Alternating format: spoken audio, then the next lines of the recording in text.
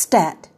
Native American women are more likely to experience rape and sexual assault than any other demographic group, 2.5 times more likely than whites or African Americans, and 5 times more likely than Asian Americans. Stat. 1 in 3 Native American women will be a victim of rape. Stat. On certain reservations, female leaders argue that number is even higher.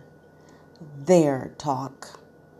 In a previous episode of Stats Out Loud, we mentioned the talk that black families have with their black children, particularly black boys.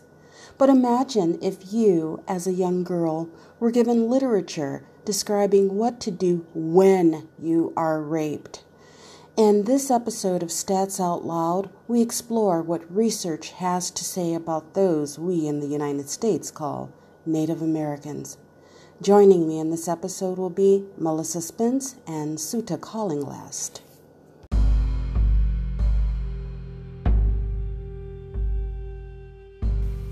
I stand with them. As their nations fall under siege, I stand. Though the rivers where our two tribes met are dried up since touched by the hand of the trickster called America, I stand with them. Because I hear with them the cries of ancestors and ancestral trauma carried from seed to seed, ancestral trauma carried from cell to cell. Our anguish wrapped around each other like a double helix, genes mutated at the inception of this nation, America. I hear the drums of their forefathers join to the rhythm of chains tethered at my forefathers' feet. The drums of two nations beat in anguish. I stand with them through the false treaties that have been broken in their tribes and mine, as if you could legislate humanity, as if full laws restored their sanity. You never once intended equality in your equal rights amendmentings. You took liberties with their kindness. You took liberties and you binded free souls and you united states of hate that divided them from their state of well-being, of being. And yes, you do participate every time you choose to look the other way while they die at epidemic rates at 50% greater and young women raped on the remnants of their soil. Incidences of rape go largely unknown. So I stand with them and band with them and challenge you to demand with them justice. Your spit in a tube does not make you one of them. Stop this weird over-associate with them. You can just take that janky, fake, long-haired granny from the stories you fashionate of them, of being 1/64th of them on your mama's side.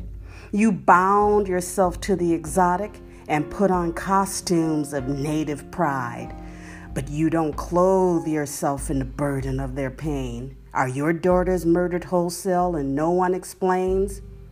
You want to align with your 1 and 1/28 Cherokee veins? Stand with them for their rights, for the rights of their sisters to walk home at night.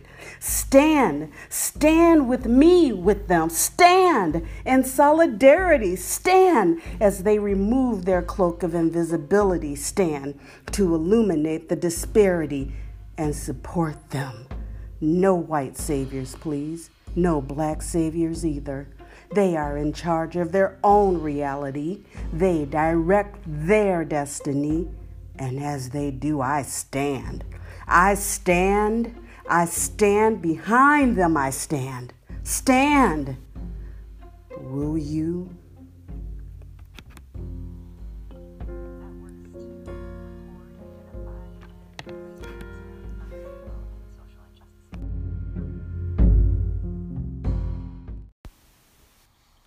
Welcome to Indigenous Vision Music. I'm really feeling myself. Pegeen Fitzgerald, Susan Stamberg, Dorothy Brunson, Irene Mojica, Melissa Spence. Oh, wait, who? Oh, yeah. There's a good chance that you've never heard of Melissa Spence, but you will. As female and indigenous, Melissa is a standard bearer in the field of broadcast. But Spence is a radio personality who has rightfully earned a place among other broadcasters regardless of gender or so-called race. If you've never considered the absence of indigenous voices in broadcast, you join the ranks of us who contribute to the malignant neglect of our sisters and brothers who are routinely absent in the conversations and spaces of what and who is considered in the Americas. On this episode of Stats Out Loud, we discuss research related to how an entire group of people present at the inception of this country remain invisible and sometimes even missing. What you are hearing are the sounds from the podcast IV Music, which is the brainchild of Melissa. IV, or Indigenous Vision, is the organization founded by Suta Calling Last. Indigenous Vision works to revitalize indigenous communities through quality programs that promote well-being. I sat down with Melissa and the founder and director of IV, Suta Calling Last. Melissa and Suta provided insight on what is happening in the indigenous communities that we should be aware of. Y'all come back for the interview.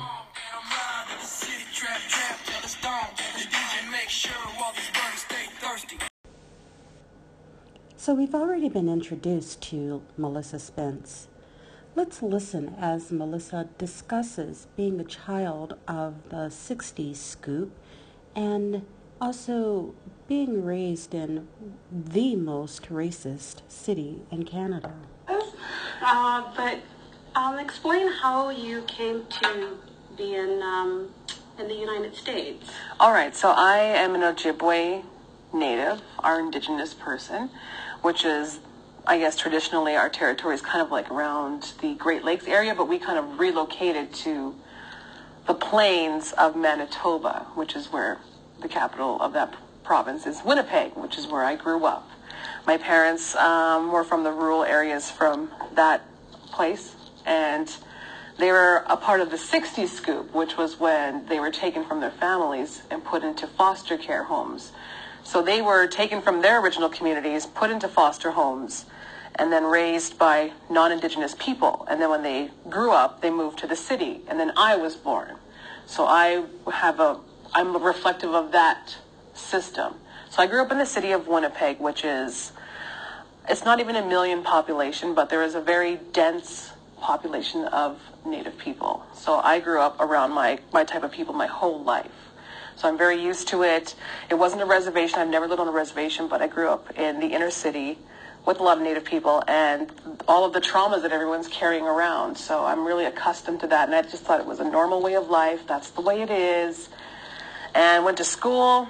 After school, I went to broadcasting school, got a job at a small radio station in a small town, and then the Native radio station that was, I guess, the head of Indigenous Broadcasting Canada got wind of me on this little station in the country and called me and asked me to work for them. So I did that, and that kind of launched my career into Indigenous radio and just radio in general. And I did 6 years with them. I eventually got to travel, see the world, fell in love with the desert, moved to Phoenix, and now I'm here doing my own thing with Indigenous Vision. So I've progressed greatly from this small little place to here.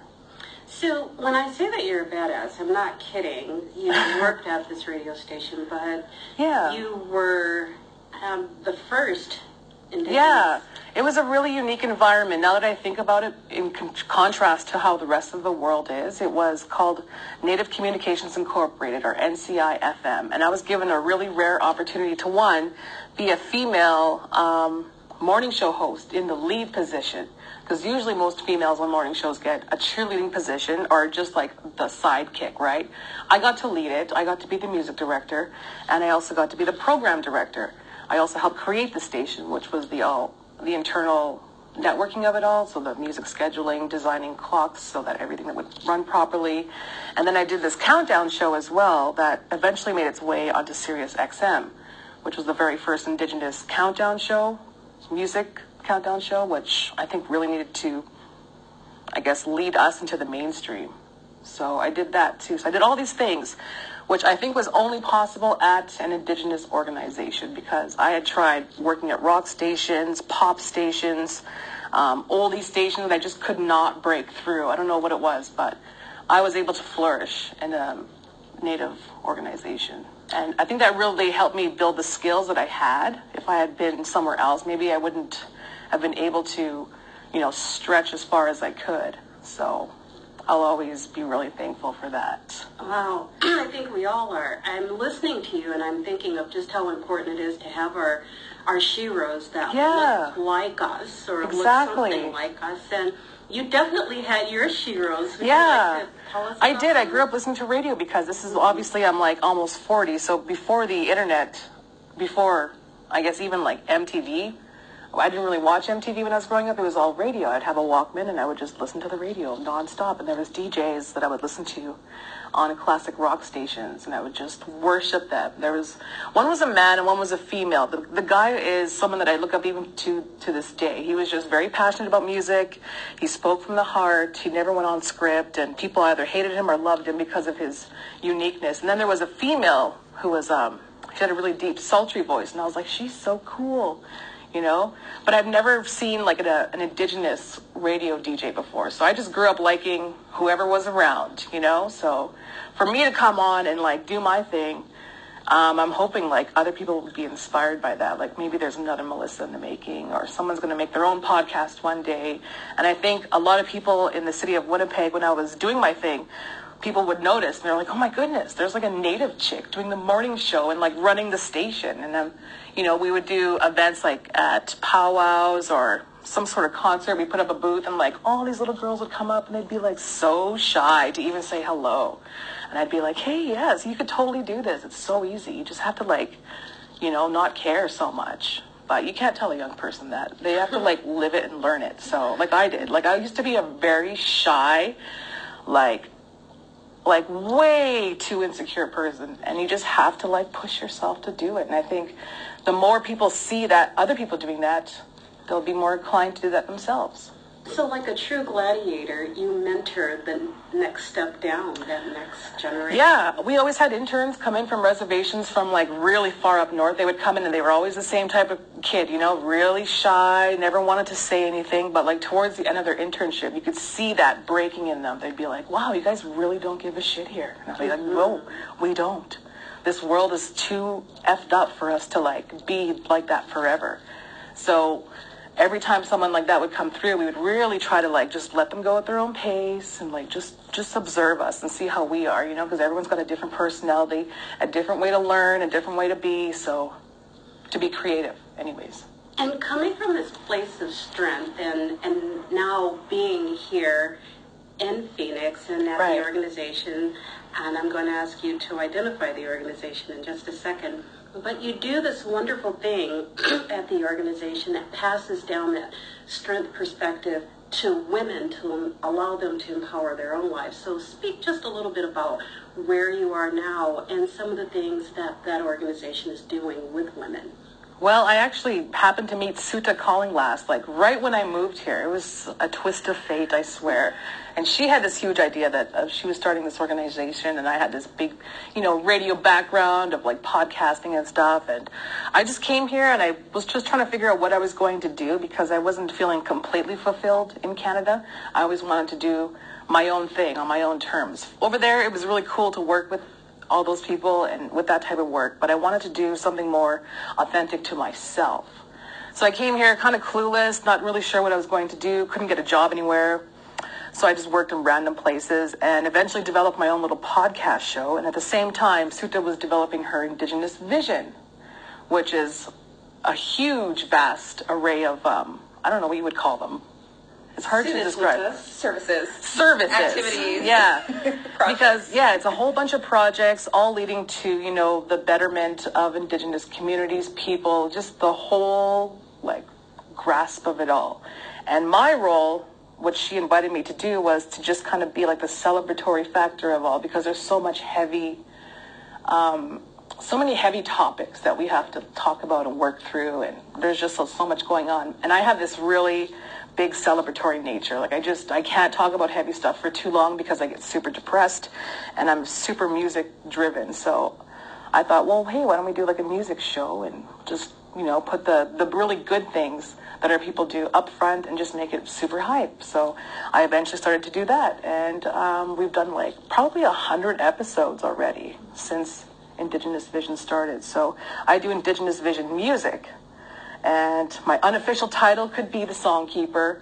So that's what I do for them, and we're heading to Gathering of Nations for the first time to hopefully, get other people to notice what we're doing and maybe jump on it too. So that's what I do now. And then I have my side project, which is another type of podcast, music show. And I just launched my own record label last week, so I'm starting that. I have 2 releases coming up in April, my first time ever doing this. So I'm slowly starting to do my dream, but it's a slow process. Wow. As Melissa said, she could be called the keeper of the songs or the keeper of the music. And she and Suta banded together so perfectly. We're going to hear a little bit more now from Suta, who is the founder and director of Indigenous Voices. We have Suta. Can you just introduce yourself? Hello, everybody. My name is Rain Woman, last one standing on the battlefield making a war cry, and I am the executive director of Indigenous Vision. We're a nonprofit organization, an educational nonprofit that works to record, identify, and raise awareness around environmental and social injustices. Great. And so I actually met Suta at a workshop, I'm calling it, for cultural humility. And I actually only came into the concept of cultural humility maybe 2 or 3 years ago when I was doing my own volunteer work as a sexual advocate. And so we had to go through that training. I had never heard of it before. I just thought I was competent in everyone else's culture because they taught me about it. But, as I learned then and continue to learn at the workshop, we can't be competent in someone else's culture. And that's where I met you. Mm-hmm. Right. So competency is a thing of the past, or it was a brief moment in human history. Going through the evolution of training people how to relate to each other, I think humility is an Indigenous concept because we respected the rights of an individual. We respected the rights of other tribes. We let them be who they were, how they wanted to be, wherever they wanted to be, unless it was in our hunting territory. and then we whooped their butts to take that back. But I'm Blackfoot. That's a warring Plains tribe. They called us the Lords of the Plains, and we were feared throughout the entire Alberta-Montana area, mostly because we had this deep concept of purpose and afterlife, and that this stop in our human bodies was just a very short stop, and the reflection on how our souls evolve really put a different perspective on how we were in terms of relationships and respecting one another. But I digress. I'm going off. I'm going off. It's all good. Suta didn't digress. She is right on track. According to Bakote Kapina in a journal article on the debate between cultural competency and cultural humility, the concept of cultural competency first appeared in the social work journals and was referred to as ethnic competency. So, quoting Chiarenza in 2012, Bakote Kempina asserted that existing concepts of cultural competence share 2 basic assumptions, namely Cultural competence is a necessary and sufficient condition for working effectively with differences, and that cultural competence can be taught, learned, trained, and achieved. Listen as Sudha explains what that looks like in healthcare. Continued genocide of Indigenous people in the U.S. and Canada. It fits the institutional agenda, which is racist in its fundamental beginnings and its foundation, that Indigenous people essentially are just in the way of progress. And going back to humility versus competency, humility may have been what led to the demise, but it's a new concept that's coming back because people are so unhappy. Mental health crisis among youth is at an all-time high. Suicide rates for Indigenous youth are at an all-time high. Cop brutality is at an all-time high, and most of those institutions, cops, academic institutions, justice systems, are all based on this white supremacy foundation, where the people who are handing down the judgments aren't related to the people, don't look like the people, have no background or understanding of the people, and these people have most likely taken a competency class or an implicit bias class. And in some of those trainings, you do learn stereotypes. So competency training in the medical field, you'll get a doctor who sees a Hispanic lady, and he says to his assistant, don't give her any pain medication. She's probably over-exaggerating. Hispanics are known to do that. As of all people of color are known to over-exaggerate their pain. Well, one of the girls in my humility cohort said, as a social worker and a medical social worker, she said, hell yeah, I'm going to over-exaggerate my pain because I come from an immigrant mother who didn't know how to speak English, and I was her translator. And if I'm hurt, I was brought up under the understanding that nobody would listen to me unless I say my pain is a 10. If I say my pain's 5 or 6, they're going to say, take some aspirin and go home. So, yes, I'm going to over-exaggerate because I need the attention. As Sudha outlined this problem, I heard another way of making Indigenous people invisible, another way of making them absent from culture. If I can speak for your pain, if I can be in charge of defining and then rescuing your pain to my satisfaction, we see this over and over in popular books and movies as white saviors come, live among people of color for a time, and become experts on the plight of the poor fill in the blank, as the white savior rescues the poor fill in the blank in 2 hours or less. It's dehumanizing to treat people as rescue dogs, to not let them be in charge of their own humanity. It's one step away from the brutal, dehumanizing way in which, in this case, Indigenous people have been treated. Listen more to Sudha. We come as African American people from the knowledge that for so long we were seen as 3/4 of a man, not even a whole human. Is there something like that? Yes, Native people are known as animals or dogs. Like, we had bounties for our skin, our scalps, different prices set on women and children. I can't remember which direction it goes, but the saying was, kill the nits and you kill the lice, in terms of speaking about our women and children. We were imprisoned. We were removed from our lands, had to receive permission to leave the lands. Our hunting rights were taken away.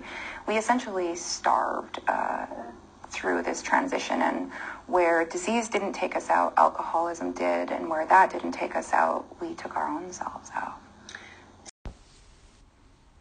Sudha speaks about the horror of her ancestors in a first-person account. We starved. Our scalps were sold. I'm familiar with this historical accounting of pain because I use it when talking about how we were bought and sold, and how we were kidnapped, and how we were raped. I heard in Suta's account the pain and trauma that I hear in my own voice. To me, it is the memory of pain that was passed down at the cellular level. That's not a statistic. That's just how I feel. I am saddened listening to someone else expressing and feeling that kind of trauma.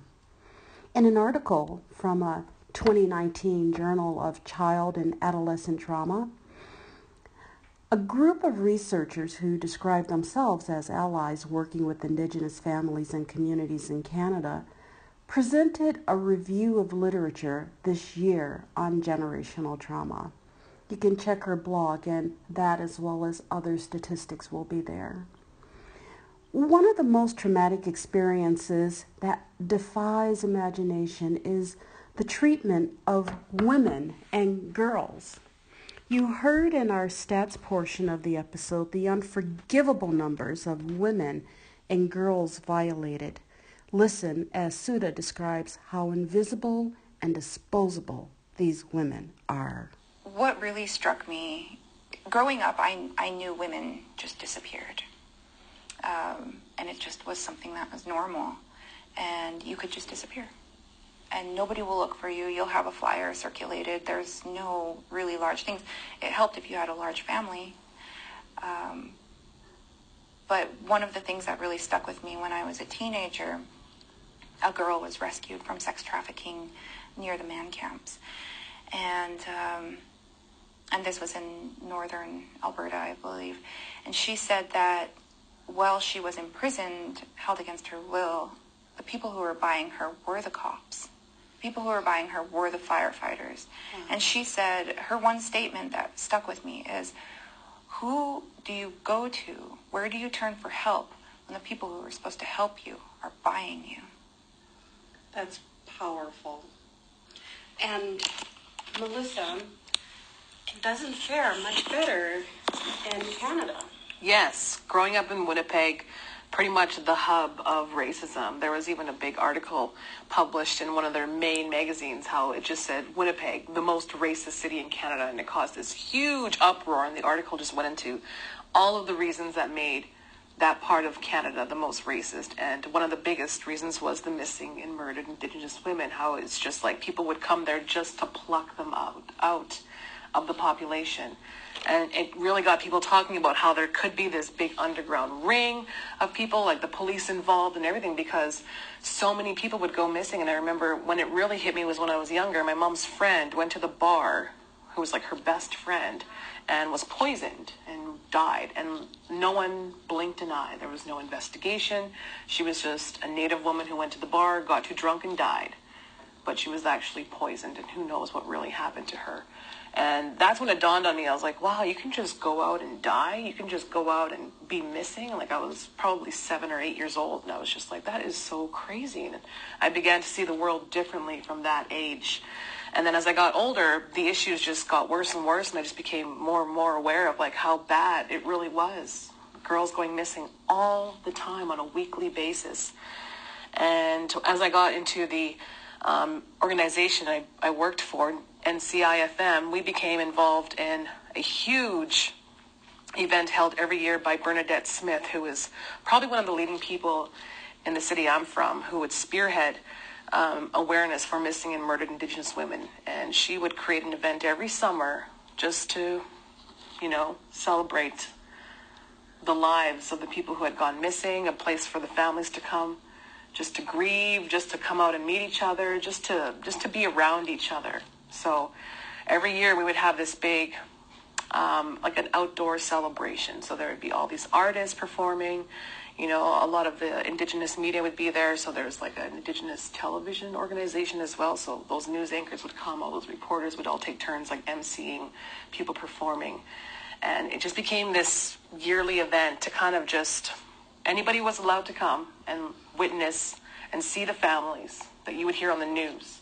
Because every day on the news there was something going on, and it became just really well known that there were so many people going missing. And Bernadette Smith was actually really, really, I guess, pivotal for that in Winnipeg. She even created an event called Drag the Red, because the city is made of 2 rivers, and a lot of the bodies would get dumped in the rivers. So she took it upon herself, because no one's doing anything in the, the systems, to drag the river herself with her friends, because I guess they're all fishermen, right? They're Cree people.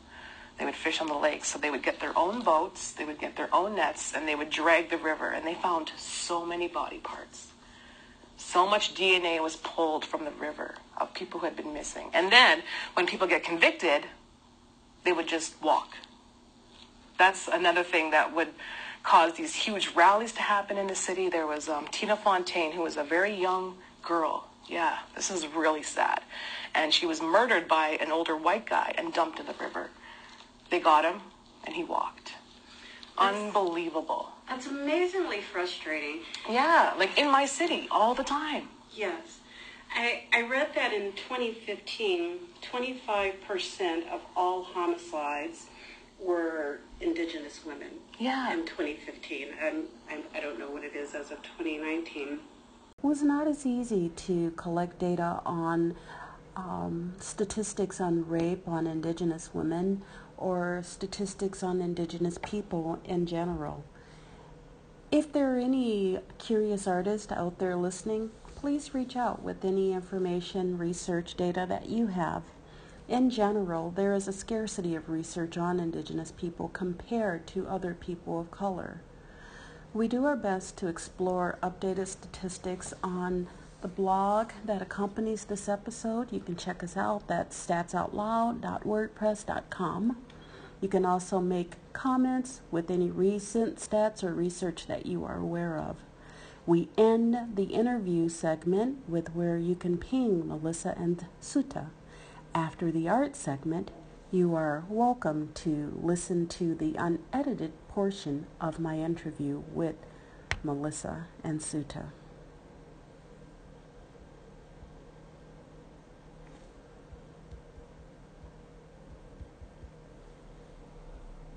Yeah, isn't that crazy? So, But you both are here now in Phoenix, and you're working at this organization. How do you see what you are doing every day as a change agent for what's happening with Native people, with Indigenous people? So I struggle with that my whole life. I can't change anything, really. I just have to change myself. So I do the things that I need to do to process this world in a good way. So that's what I'm doing, and hopefully it inspires someone to do the same. That's the only way I've tried to figure this out. Mm-hmm. And so that's the only way. Yeah, very similar to Melissa. It's the work has to start with the individual, and we need mentors out there, essentially, to show that there is a positive life after so much historical and current trauma, and the organization in particular, it's slow work, but we're working to record these environmental and the social injustices, and where hate crimes are happening versus where environmental sacred sites are being desecrated. And we hope that this project is not only just for Native kids in the Native community. I hope that this project essentially builds out to institutional change in the American and Canadian educational systems. So I'm putting this project together so that a doctorate student can use it in her thesis. And I'm also putting it in language that a fifth grader can be entertained by it. But the most important thing is that I work as a recorder to work with the tribes to rewrite that narrative from our own perspective and not the conqueror's perspective, and to get that information out to the world brings a justice to humanity. It's an injustice to humanity to have anyone's story retold in a different way to fit somebody else's agenda. So in looking at your Facebook page, I see that there are just so many opportunities for exactly what you're talking about. So I'd like for you both to just take some time now and do a commercial, plug what you want to plug. Interesting. So I have so many things. So if you are an ally, accomplice, an Indigenous person, and you know of any social injustice, any environmental injustice, please contact me. Let's get it recorded. One little story of microaggression leads to a big picture perspective. And I don't think non-Indigenous people or the world is going to understand essentially the continued plight of the Native person. And the only way to have things change is by first acknowledging that there's a problem, right? You can't cure cancer unless you know where the cancer is. And so the cancer is this ignoring of our history and our right to be as we are without trying to mold us into what society thinks a man or a woman should be. Let us be the Indigenous people we are, and that doesn't mean we want to go back to living in teepees and riding our horses. That means that we want to practice our religions. We want to dress the way we want to dress. We don't want to be defined by this Euro-American idea of a woman or a man, and we want to be who we are in our own distinct cultures in the time now. And how about you, Melissa? All right, so I guess in terms of Indigenous vision, you said a commercial? You plug whatever you want to plug. So as creative people, because we are very creative people, especially people of the drum, if you are a musician, an artist, I encourage you to get into a studio, record something, go out and just perform and just share your gift with the world, because we might pick it up and play it on Indigenous Vision Music. I love it. Where can we find you? We have a SoundCloud page now, which is really cool that they've just put up. So it's soundcloud.com/Indigenous Vision. You can also hit up our website, indigenousvision.org. There's also the music tab there that will lead you to our music show, because I take care of the celebratory aspect of life because I need to, or else I'll get super bummed out. But yeah, I think that's really great. I think I would love to see what we're doing kind of evolve into a place where we can create spaces for people to be creative, because I noticed in America there's not really a whole lot of studio action going on compared to Canada, where there's lots of, I guess, cultural funding for music. Wow. It's a lot easier for an Indigenous artist to get into a studio and produce that track, album, or whatever they want to do, whereas here there's all this talent just kind of wandering and circuiting around, but no one's able to go into a studio. So I would love to somehow make that happen. Yeah. And where can we find you? IndigenousVision.org. My email is there, info@indigenousvision.org if you want to email us. And we also hold our community dialogue and discussions.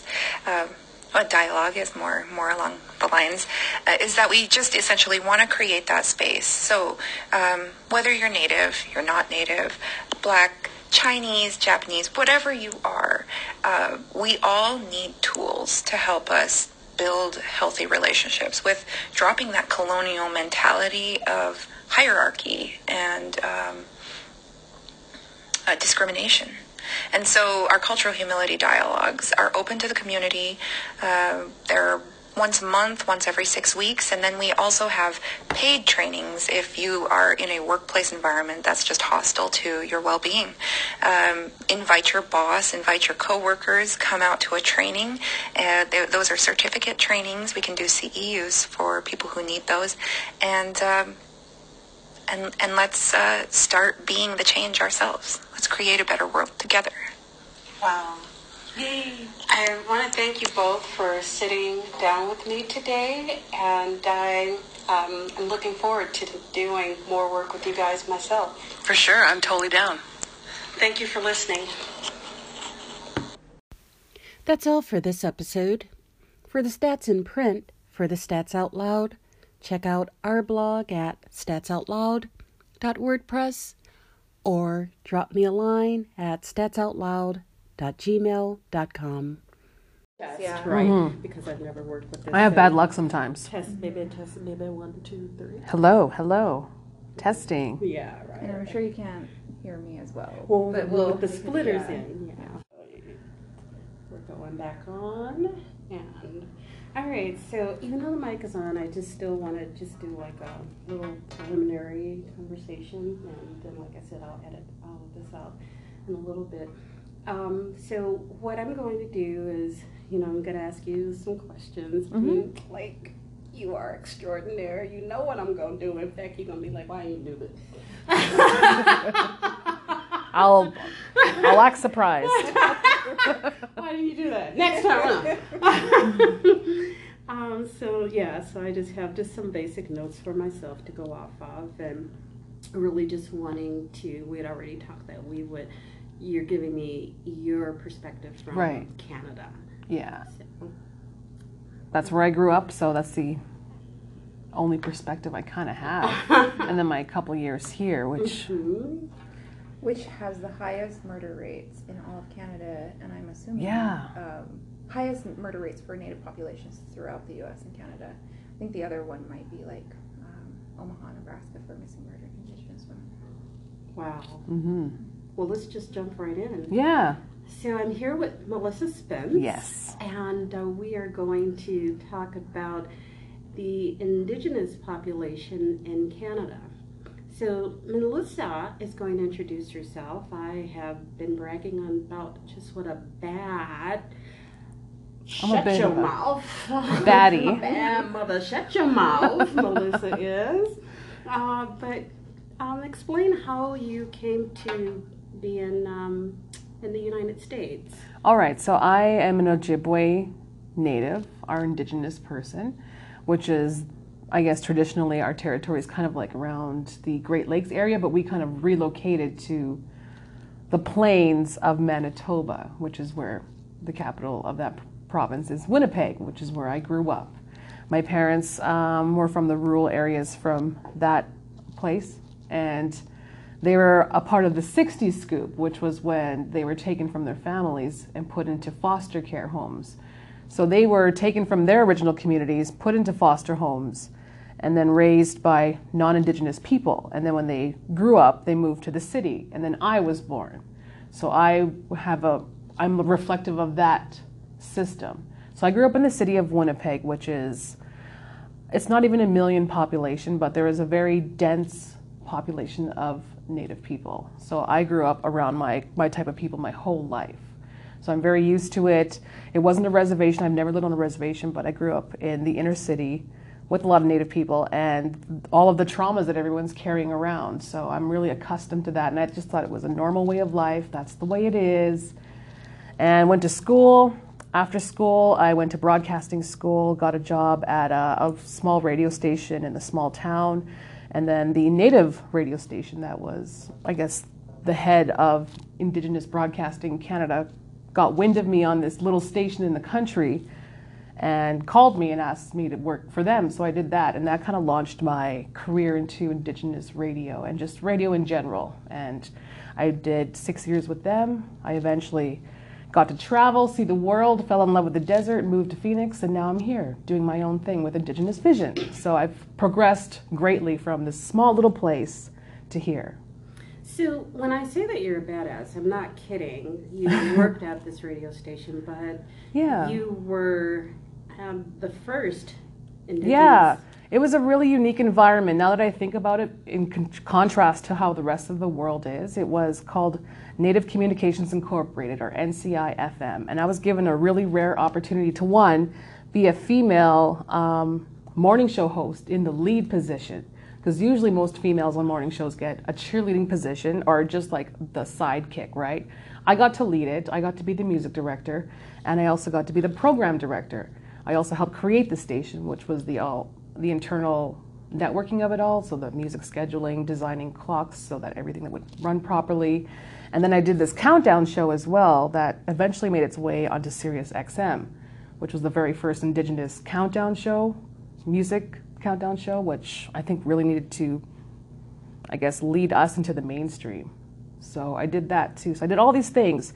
which I think was only possible at an Indigenous organization, because I had tried working at rock stations, pop stations, oldie stations, and I just could not break through. I don't know what it was, but I was able to flourish in a Native organization. And I think that really helped me build the skills that I had. If I had been somewhere else, maybe I wouldn't have been able to, stretch as far as I could. So I'll always be really thankful for that. Wow, I think we all are. I'm listening to you and I'm thinking of just how important it is to have our sheroes that look like us or look something like us. And you definitely had your sheroes. Would you like to tell us I about did. them? I grew up listening to radio, because this is obviously, I'm like almost 40. So before the internet, before I guess even like MTV, I didn't really watch MTV when I was growing up. It was all radio. I'd have a Walkman and I would just listen to the radio nonstop. And there was DJs that I would listen to on classic rock stations, and I would just worship them. One was a man and one was a female. The guy is someone that I look up even to this day. He was just very passionate about music. He spoke from the heart. He never went on script, and people either hated him or loved him because of his uniqueness. And then there was a female who was, she had a really deep, sultry voice, and I was like, she's so cool, But I've never seen like an Indigenous radio DJ before. So I just grew up liking whoever was around, So for me to come on and like do my thing, I'm hoping like other people would be inspired by that. Like maybe there's another Melissa in the making, or someone's going to make their own podcast one day. And I think a lot of people in the city of Winnipeg, when I was doing my thing, people would notice and they're like, oh my goodness, there's like a Native chick doing the morning show and like running the station. And we would do events like at powwows or some sort of concert. We put up a booth and like all these little girls would come up and they'd be like so shy to even say hello. And I'd be like, hey, yes, you could totally do this. It's so easy. You just have to like, not care so much. But you can't tell a young person that. They have to like live it and learn it. So like I did. Like I used to be a very shy, like way too insecure person. And you just have to like push yourself to do it. And I think the more people see that other people doing that, they'll be more inclined to do that themselves. So like a true gladiator, you mentor the next step down, that next generation. Yeah, we always had interns come in from reservations from like really far up north. They would come in and they were always the same type of kid, really shy, never wanted to say anything. But like towards the end of their internship, you could see that breaking in them. They'd be like, wow, you guys really don't give a shit here. And I'd be like, no, we don't. This world is too effed up for us to like be like that forever. So every time someone like that would come through, we would really try to like just let them go at their own pace and like just observe us and see how we are, because everyone's got a different personality, a different way to learn, a different way to be. So to be creative anyways. And coming from this place of strength and now being here in Phoenix and at the organization, and I'm going to ask you to identify the organization in just a second. But you do this wonderful thing at the organization that passes down that strength perspective to women to allow them to empower their own lives. So speak just a little bit about where you are now and some of the things that organization is doing with women. Well, I actually happened to meet Suta Callinglast like right when I moved here. It was a twist of fate, I swear. And she had this huge idea that she was starting this organization, and I had this big, radio background of like podcasting and stuff. And I just came here and I was just trying to figure out what I was going to do because I wasn't feeling completely fulfilled in Canada. I always wanted to do my own thing on my own terms. Over there, it was really cool to work with all those people and with that type of work, but I wanted to do something more authentic to myself. So I came here kind of clueless, not really sure what I was going to do, couldn't get a job anywhere. So I just worked in random places and eventually developed my own little podcast show. And at the same time, Suta was developing her Indigenous vision, which is a huge, vast array of, I don't know what you would call them. It's hard to describe. Services. Activities. Yeah. Because, it's a whole bunch of projects all leading to, the betterment of Indigenous communities, people, just the whole, grasp of it all. And my role, what she invited me to do, was to just kind of be like the celebratory factor of all, because there's so many heavy topics that we have to talk about and work through, and there's just so much going on. And I have this really big celebratory nature. Like I can't talk about heavy stuff for too long because I get super depressed, and I'm super music driven. So I thought, well, hey, why don't we do like a music show and just, put the really good things that our people do up front and just make it super hype. So I eventually started to do that, and we've done like probably 100 episodes already since Indigenous Vision started. So I do Indigenous Vision music, and my unofficial title could be the Songkeeper.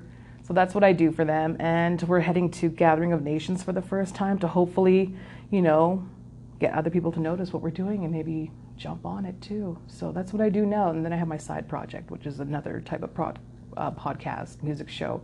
And I just launched my own record label last week. So I'm starting that. I have 2 releases coming up in April, my first time ever doing this. So I'm slowly like starting to do my dream, but it's a slow process. Wow. So Yeah. we'll be getting some commercials out there for what you're doing and the organization. And one of the things that I did want to speak about, because it speaks directly to what we're going to talk about, is the tell me about the organization where women learn self-defense. It's called Yeah, that would have to be okay. Suit So us. we will speak. Do you want me you to and- transfer mics at this point? Yeah. Okay. Yeah. Because my voice is really notoriously low. So we have Suda. Can you just introduce yourself? Oki nistu nadaniku sutaki sakabakami. Hello, everybody. My name is Rain Woman, last one standing on the battlefield making a war cry. And I am the executive director of Indigenous Vision. We're a nonprofit organization, an educational nonprofit that works to record, identify, and raise awareness around environmental and social injustices. Great. And so I actually met Suta at a workshop, I'm calling it, for cultural humility. And I actually only came into the concept of cultural humility maybe 2 or 3 years ago when I was doing my own volunteer work as a sexual advocate. And so we had to go through that training. I had never heard of it before. I just thought I was competent in everyone else's culture because they taught me about it. But, as I learned then and continued to learn at the workshop, we can't be competent in someone else's culture. And and that's where I met you. Mm-hmm. Right. So competency is a thing of the past, or it was a brief moment in human history.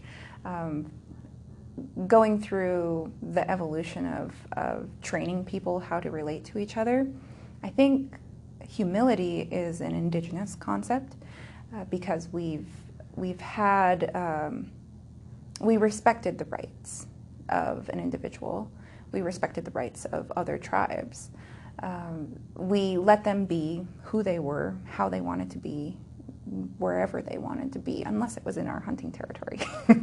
and then we whooped their butts to take that back. But I'm Blackfoot. That's a warring Plains tribe.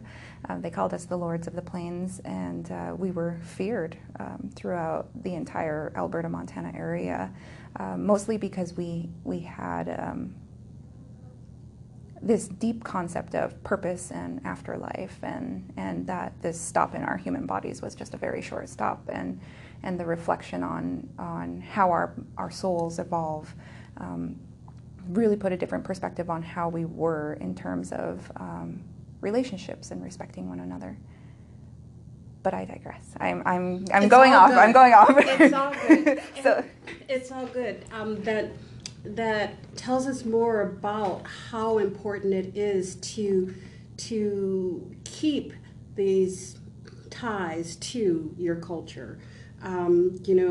We come from different cultures, and I definitely have had a difficult time being able to maintain the roots of my own culture, not even knowing the total roots of my own DNA and my own background, so that you are having the space for people to come and maintain that is great.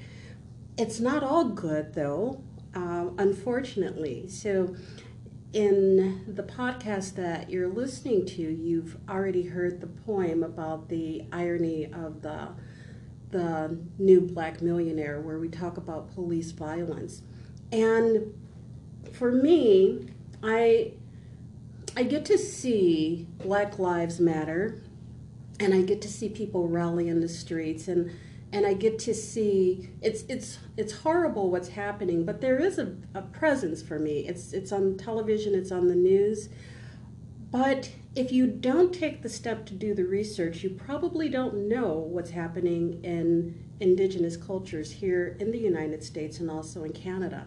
Could you talk a little bit about what's going on? Continued genocide of indigenous people in the U.S. and Canada. It fits the institutional agenda, which is racist in its fundamental beginnings and its foundation. That indigenous people essentially are just in the way of progress. And going back to humility versus competency, humility may have been what led to the demise, but it's a new concept that's coming back because people are so unhappy. Mental health crisis among youth is at an all-time high. Suicide rates for indigenous youth are at an all-time high. Cop brutality is at an all-time high, and most of those institutions, cops, academic institutions, justice systems, are all based on this white supremacy foundation, where the people who are handing down the judgments aren't related to the people, don't look like the people, have no background or understanding of the people, and these people have most likely taken a competency class or an implicit bias class. And in some of those trainings, you do learn stereotypes. So competency training in the medical field, you'll get a doctor who sees a Hispanic lady, and he says to his assistant, don't give her any pain medication. She's probably over-exaggerating. Hispanics are known to do that. As of all people of color, are known to over-exaggerate their pain. Well, one of the girls in my humility cohort said, as a social worker and a medical social worker, she said, hell yeah, I'm going to over-exaggerate my pain because I come from an immigrant mother who didn't know how to speak English, and I was her translator. And if I'm hurt, I was brought up under the understanding that nobody would listen to me unless I say my pain is a 10. If I say my pain's 5 or 6, they're going to say, take some aspirin and go home. So yes, I'm going to over-exaggerate because I need the attention. So we come as African American people from the knowledge that for so long we were seen as 3/4 of a man, not even a whole human. Is there something like that? Yes, Native people are known as animals or dogs. Like we had bounties for our skin, our scalps, different prices set on women and children. I can't remember which direction it goes, but the saying was, kill the nits and you kill the lice, in terms of speaking about our women and children. We were imprisoned. We were removed from our lands, had to receive permission to leave the lands. Our hunting rights were taken away. We essentially starved through this transition, and where disease didn't take us out, alcoholism did, and where that didn't take us out, we took our own selves out. So I hear what you're saying, and I have to tell you, when I did some research for this podcast, I was astounded. In the United States, we see police brutality with Black men often, and we see it with Native people here. But I'm astounded at what happens with girls and women and police. And I'm going to ask you both to speak to that. Awesome. Not so awesome. So what really struck me, growing up, I knew women just disappeared. And it just was something that was normal. And you could just disappear. And nobody will look for you. You'll have a flyer circulated. There's no really large things. It helped if you had a large family. But one of the things that really stuck with me when I was a teenager, a girl was rescued from sex trafficking near the man camps. And and this was in northern Alberta, I believe. And she said that while she was imprisoned, held against her will, the people who were buying her were the cops. The people who were buying her were the firefighters. Mm-hmm. And she said, her one statement that stuck with me is, who do you go to? Where do you turn for help when the people who are supposed to help you are buying you? That's powerful. And Melissa, it doesn't fare much better in Canada. Yes, growing up in Winnipeg, pretty much the hub of racism. There was even a big article published in one of their main magazines how it just said Winnipeg, the most racist city in Canada, and it caused this huge uproar, and the article just went into all of the reasons that made that part of Canada the most racist. And one of the biggest reasons was the missing and murdered Indigenous women, how it's just like people would come there just to pluck them out of the population. And it really got people talking about how there could be this big underground ring of people, like the police involved and everything, because so many people would go missing. And I remember when it really hit me was when I was younger. My mom's friend went to the bar, who was like her best friend, and was poisoned and died. And no one blinked an eye. There was no investigation. She was just a Native woman who went to the bar, got too drunk and died. But she was actually poisoned, and who knows what really happened to her. And that's when it dawned on me. I was like, wow, you can just go out and die? You can just go out and be missing? Like, I was probably 7 or 8 years old, and I was just like, that is so crazy. And I began to see the world differently from that age. And then as I got older, the issues just got worse and worse, and I just became more and more aware of like how bad it really was. Girls going missing all the time on a weekly basis.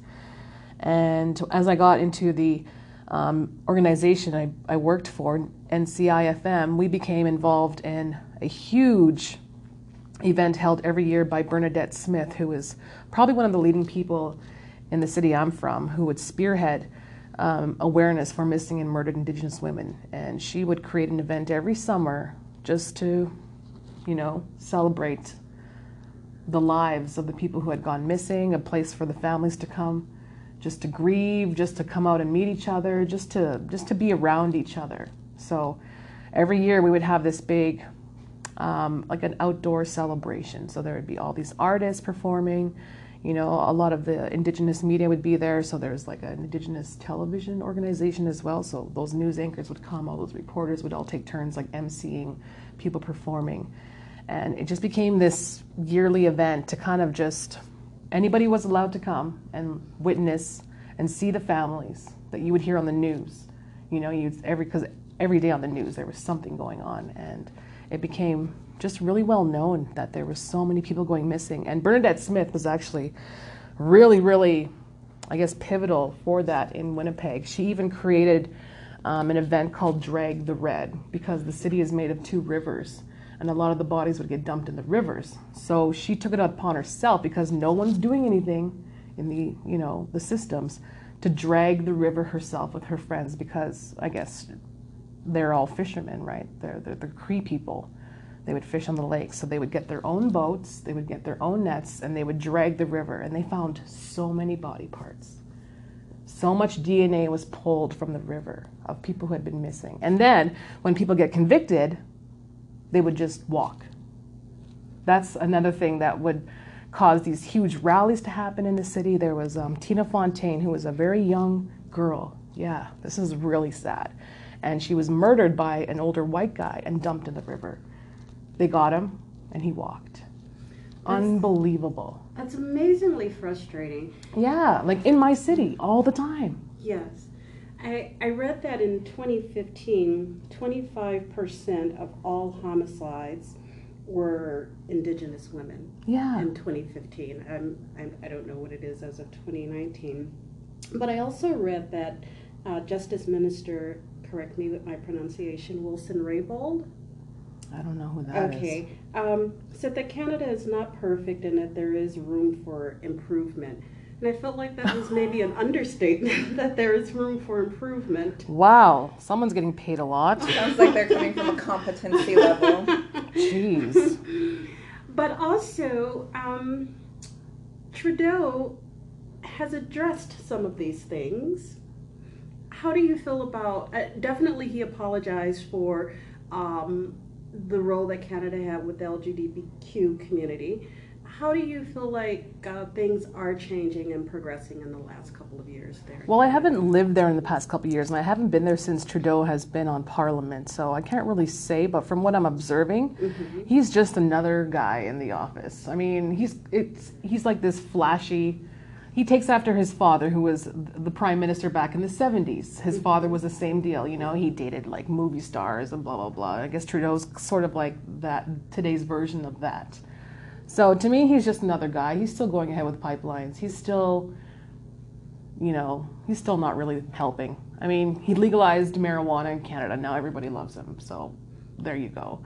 But I still see the same exact things happening. It's still a mess.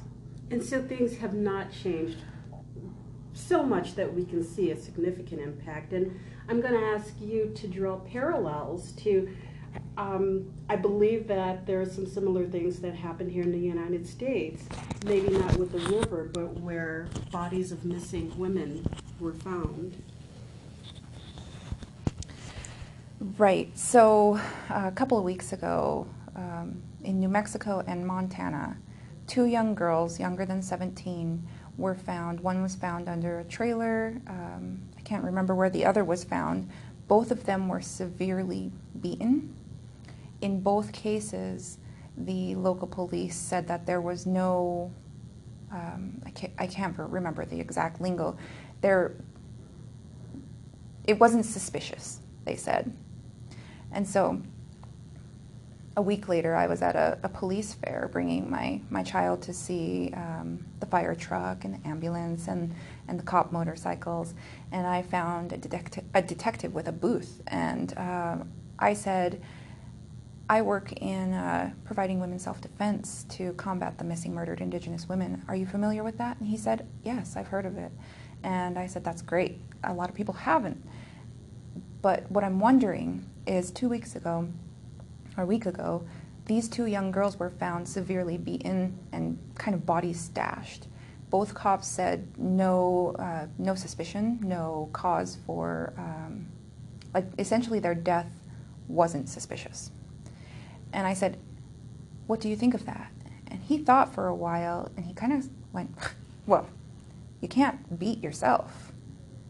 Right? So I was just like, And so, you know, we can be found beaten to a pulp, our bones will be broken, and still the system and the cops who are supposed to protect us and fight for our justice are saying that there's no suspicion when our bodies are found in that shape because we are at fault. We were in the wrong place at the wrong time. We weren't dressed right.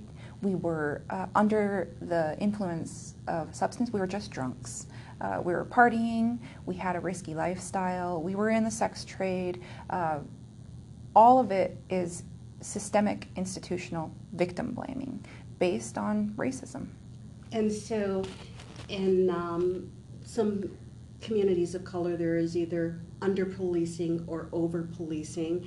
When under-policing, that these crimes are allowed to happen, and then over-policing where there's too generous of violence in those communities of color, and then under-reporting or under-justice. And so it sounds like some of that is going on also. Exactly. Not only in Canada, but in the U.S. One of the stats that we use in our self-defense classes is that, I believe in 2016, the Urban Indian Health Institute based in Seattle did a study. They do a lot of studies, but they did one inquiry into missing, murdered Indigenous women, and in 1 year they found that out of almost 6,000 nationwide cases involving Indigenous women, only 103 or 106 of them were actually logged in with the Department of Justice. When we're reported missing, our Amber Alerts don't go out, our flyers don't make it. Essentially, from the very beginning, the system is stacked against us, and we are at fault for our own demise. And this has a huge impact, not just on the cases being unsolved, but in every area, right? And your physical health, the mortality rate for Indigenous people is amazingly high. Right, and that goes into the environmental injustices that we experience. And so our homelands, our traditional territories, our sacred places are targeted by industry, state governments as paths of least resistance because of the jurisdictional issues, because of our inability to staff full teams of scientists and lawyers, because of our inability to have the resources to stay in court for as long as the mining company wants to. So we're just out-resourced. And our voice isn't amplified. And when it is, it's usually framed in a negative light. So we have reporters coming in, and if any reporter tries to do good, Amy Goodman, she's jailed herself, and she's threatened, and she's muffled, and her reputation and career is essentially like tarnished in some way. So they're fear-mongering amongst any accomplices that want to help us. And so I think the general broadcasting community and the TV community, news community, essentially wants to stay away from the issues. And it just perpetuates that cycle of sweeping Indigenous people and our genocide under the rug. But we experience a lot of mortality because we carry this historical trauma with us. Historical trauma isn't historical when it's continuing to happen. Our lands are continuing to be stolen without payment. Our lands are continuing to be destroyed with open pit mines. Our water from those areas are toxic. The Gold King mine water treatment plant just shut down, and now the Four Corners area is all under alert again. And this was a mess that was supposed to be cleaned up 2 or 3 years ago. And even at that, it was in traditional territory of tribe, and it impacts all of these people down to Albuquerque, all the way down to Albuquerque from Colorado. But our homelands are sick. Therefore, our people are sick. Our culture is sick. And the only way to heal that is to get people to understand that we deserve the right to be Indigenous in the way we want to be on our lands, and essentially just doing us. And we just need the world to just step back, not manage that. Let us speak for ourselves. Let us implement our own programs. If you want to fund that, don't design this cookie cutter program. Let each individual community create their own thing in the way they need to heal. And we'll stop seeing these high suicide rates, these mental health crises, early deaths from respiratory illnesses, toxic water, uranium in the water, cancer. The Southwest area here in New Mexico and Arizona was deemed as a national sacrifice zone unless it hurt people. But I think the unsaid thing in there is unless it didn't include Indigenous people. So all of the tribes in that area are now facing uranium-contaminated water at levels that no human should be subjected to.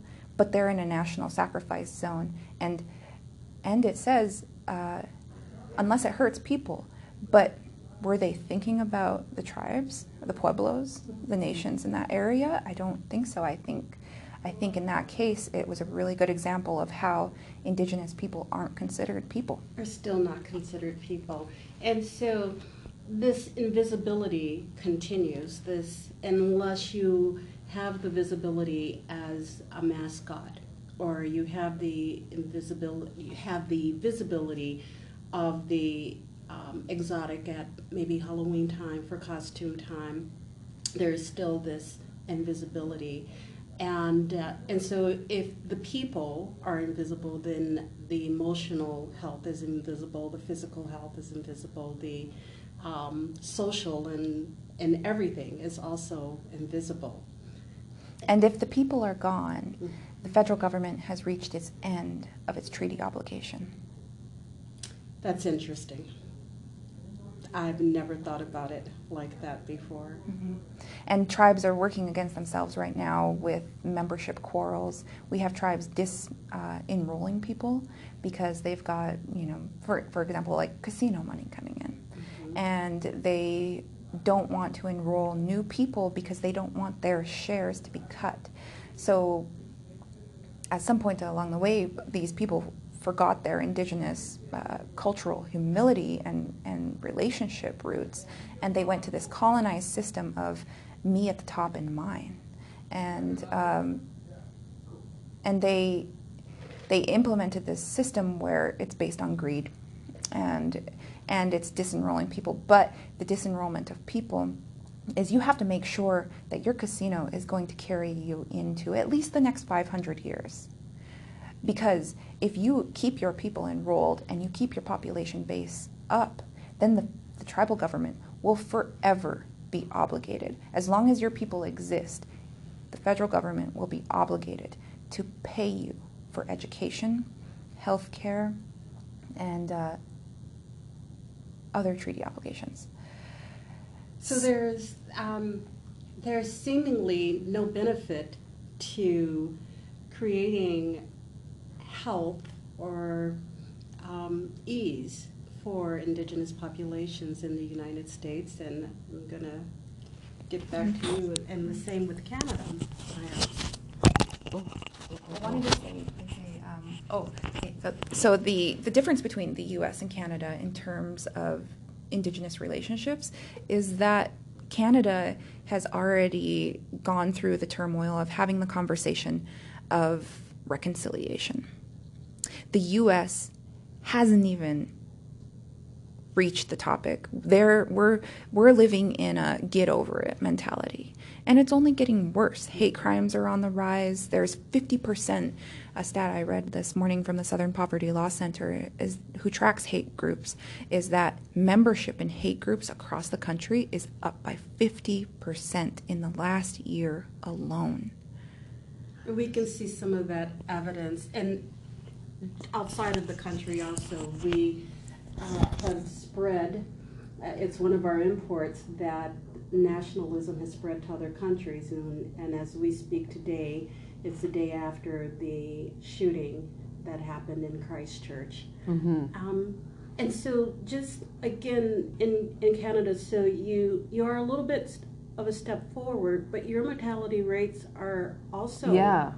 If you're living in an urban environment, you fare better than people who are living on reservations. There's still communities in Canada in really far out places where you can't access through roads. You have to take a plane. You have to wait till the winter comes that freezes the lake. Then you can drive over to communities. So these communities are so far out there that some of them don't have water.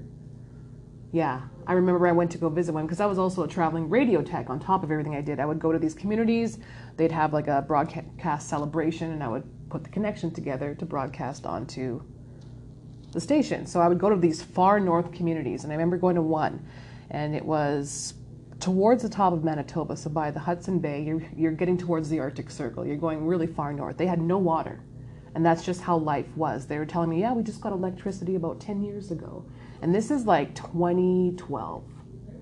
No water. That's just how they live. That's the way it is. And they're just used to that. That's how they were born. There's generations and generations. And that's not a problem to Canada. There's nothing really that they're doing to change that. They're like, well, the excuse has always been that type of land isn't really workable or something like that. We can't extend, water that way. Like, there's always something that they say that they can't do. So you've got all these communities in these terrible conditions because there's no water. People are still living in houses that are falling apart. There's mold everywhere. People are getting sick. They're just being born into these types of conditions, and life still goes on in the big city like nothing's going on. I remember coming back from that community, and I was trying to tell the people that I knew, I was like, yeah, I was just up north, and there's this whole group of people living up there with no water, and they're just like, that can't be. And I'm like, yeah. And the whole population of Canada is just indifferent to it. Like, they kind of know that there's something not right, but they're just like, oh, that's really too bad. Like, they're sympathetic that way, but nobody wants to actually do anything about it. They're just like, oh, poor natives. That's really unfortunate that they have to live that way. Why don't they just leave and come to the city, It's that kind of mentality up there. And so again, that it doesn't help when you're living this way for your physical health and your emotional health. And I think that we as a nation have moved to the point where we do kind of understand the connection of the physical and the mental.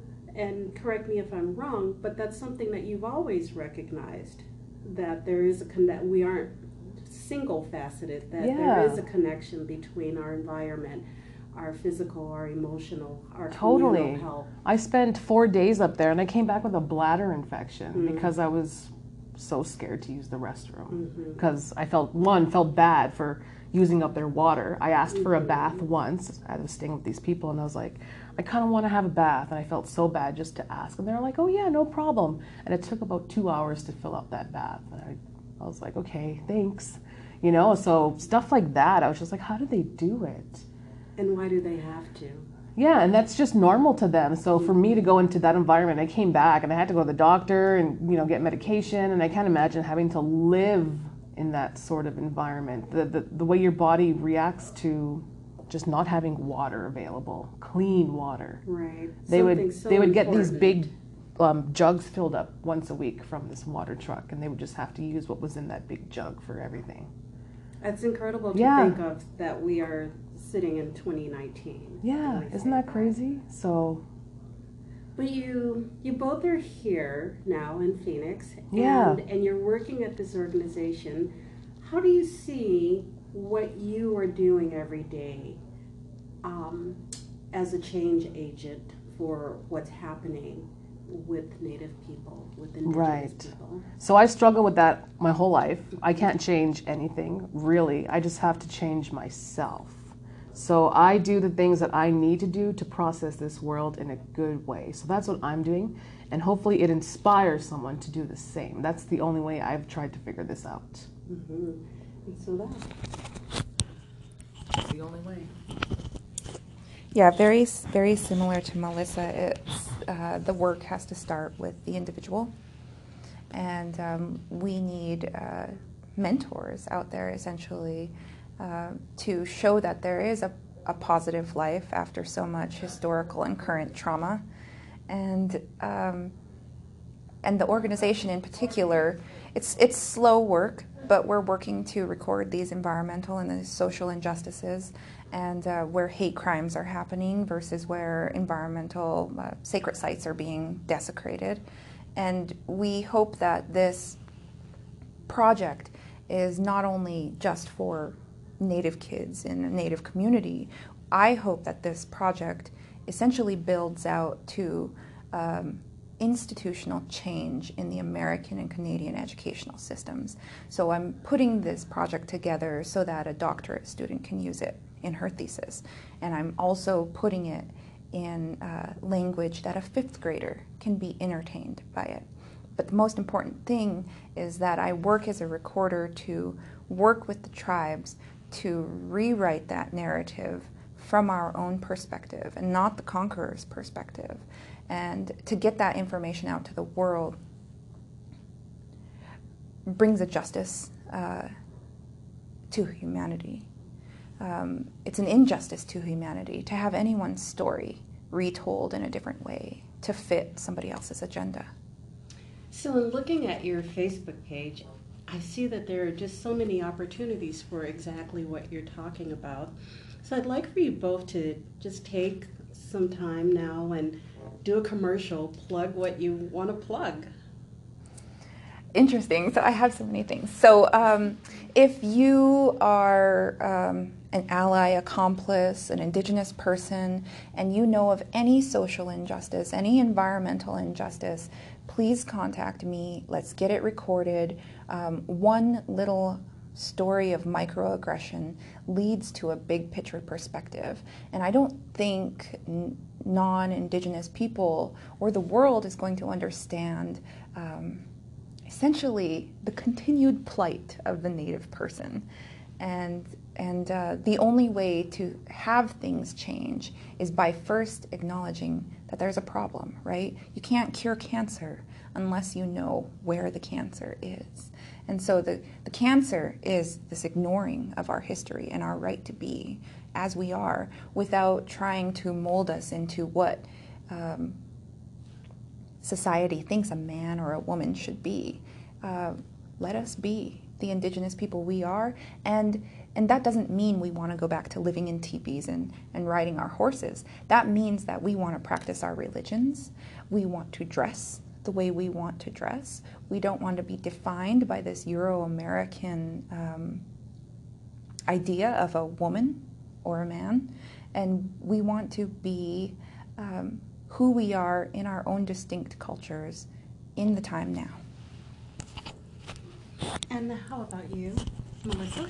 All right, so I guess in terms of Indigenous vision, you said a commercial? You plug whatever you want to plug. So as creative people, because we are very creative people, especially people of the drum, if you're a musician, an artist, I encourage you to get into a studio, record something, go out and just perform and just share your gift with the world, because we might pick it up and play it on Indigenous Vision music. I love it. Where can we find you? We have a SoundCloud page now, which is really cool that they've just put up. So it's soundcloud.com/indigenousvision. You can also hit up our website, indigenousvision.org. There's also the music tab there that will lead you to our music show, because I take care of the celebratory aspect of life because I need to, or else I'll get super bummed out. But yeah, I think that's really great. I think I would love to see what we're doing kind of evolve into a place where we can create spaces for people to be creative, because I noticed in America there's not really a whole lot of studio action going on compared to Canada, where there's lots of, I guess, cultural funding for music. Wow. It's a lot easier for an Indigenous artist to get into a studio and produce that track, album, or whatever they want to do, whereas here there's all this talent just kind of wandering and circuiting around, but no one's able to go into a studio. So I would love to somehow make that happen. Yeah. And where can we find you? indigenousvision.org. My email is there, info@indigenousvision.org if you want to email us. And we also hold our community dialogue and discussions. A dialogue is more along the lines, is that we just essentially want to create that space. So whether you're Native, you're not Native, Black, Chinese, Japanese, whatever you are, we all need tools to help us build healthy relationships with dropping that colonial mentality of hierarchy and discrimination. And so our cultural humility dialogues are open to the community. They're once a month, once every 6 weeks, and then we also have paid trainings if you are in a workplace environment that's just hostile to your well-being. Invite your boss, invite your coworkers, come out to a training. Those are certificate trainings. We can do CEUs for people who need those, and let's start being the change ourselves. Let's create a better world together. Wow. Yay. I want to thank you both for sitting down with me today, and I'm looking forward to doing more work with you guys myself. For sure, I'm totally down. Thank you for listening.